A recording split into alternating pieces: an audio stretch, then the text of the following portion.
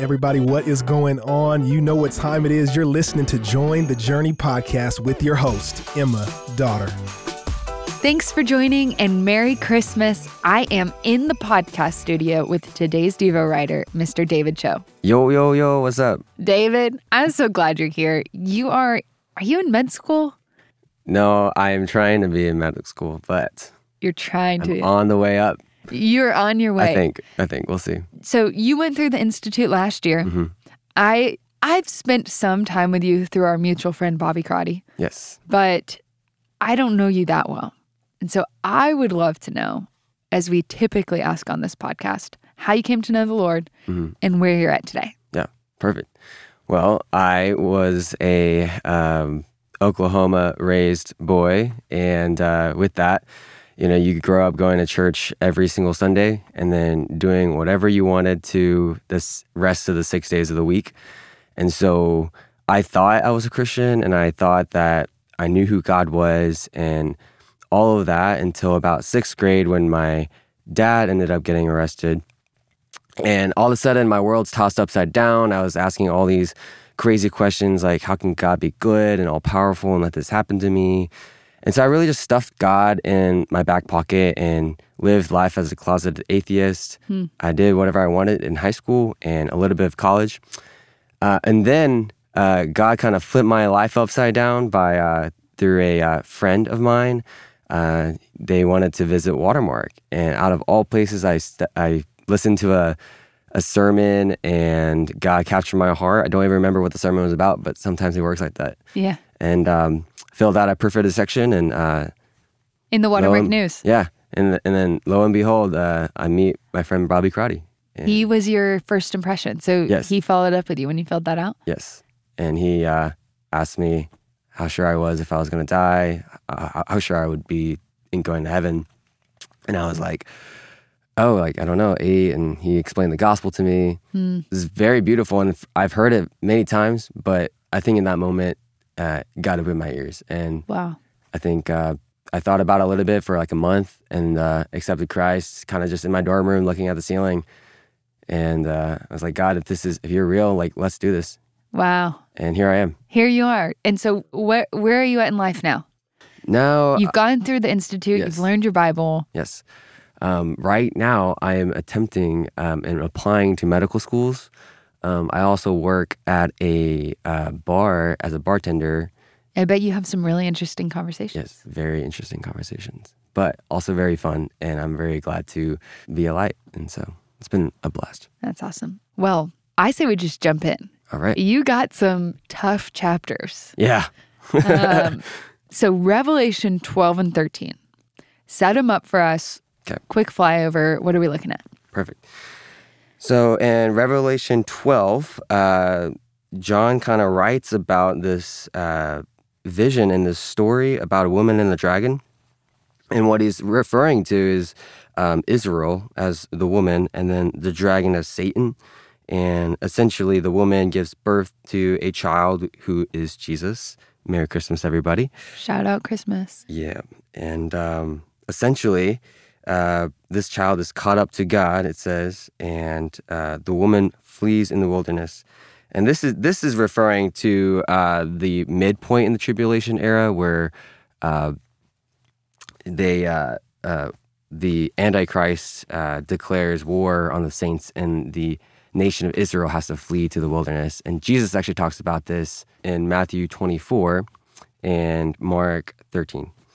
After that episode, John moves on and talks about Michael and the angels fighting against the dragon and this crazy war in heaven. And lo and behold, the salvation and the victory belongs to our God. No surprise.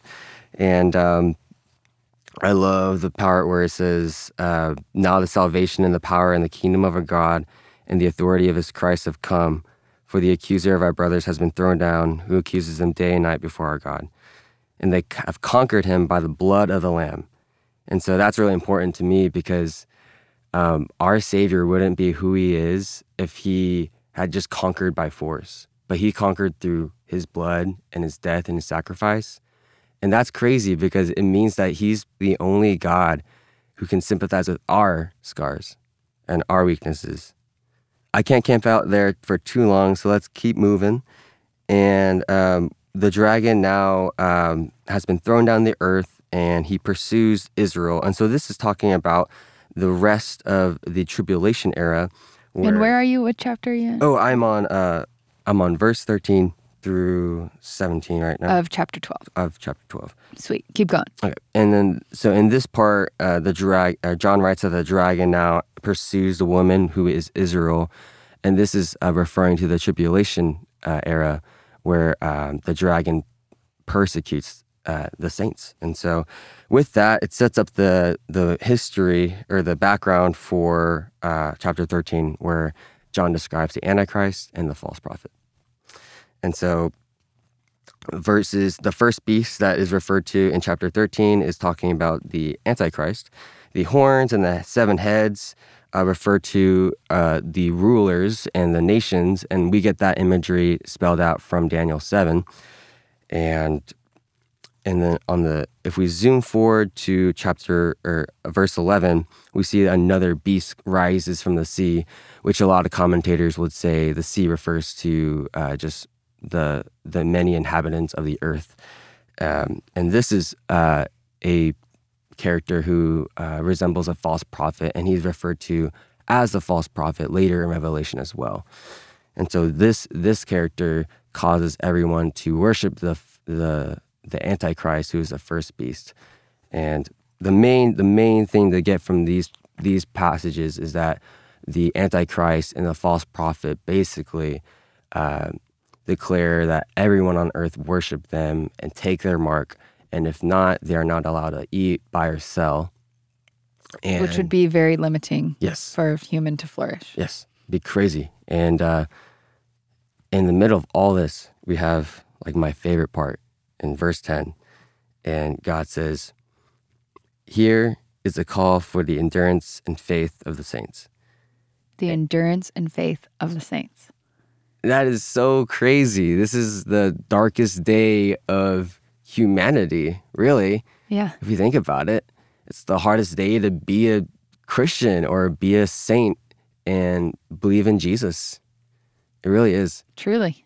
And he says, here's a call for the endurance of the saints. On the hardest day. Yes. And I think that's something that says something about the character of our God, because he says he's not willing to spare us any troubles, but that our scars and our hardships and the trials that we go through, they make us more beautiful, and God knows that. And God is all for making us beautiful, like Jesus. Yeah, so we've got about 2 minutes left. I want you to, David, if you're willing, tie that back to your own story. You in your own life have experienced some seasons or some periods that require great endurance and perseverance. How does this passage challenge or encourage you in that? Yeah. I actually, one of my favorite poems is The Hound of Heaven. And it's all about this big, scary hound who's chasing the writer of this poem, Francis Thompson. And at the end of the poem, he says, "Is the shade of thy is my gloom after all just the shade of thy hand stretched out caressingly for me?"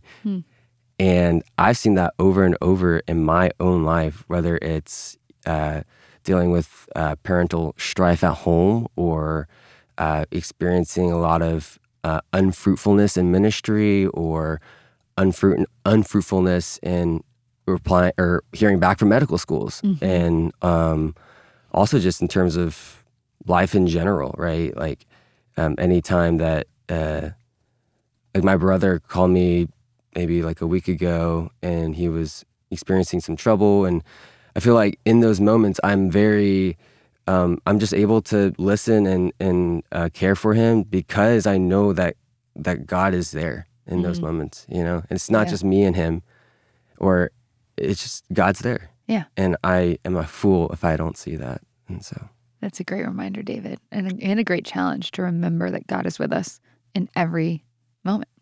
So good. Well, we are out of time. David, thank you for being here. We'll see you back in Revelation 22 with Bobby Crotty. So he'll be here. Let's go. And as always, I am so glad we're all on this journey reading the Bible together. Hey, we want to thank you for listening, and we hope you enjoyed the episode. Did you know that you can help support Join the Journey by rating and reviewing this podcast? And if you're willing, we'd love it if you subscribe, because the more you download, the easier it will be for new friends to find the podcast.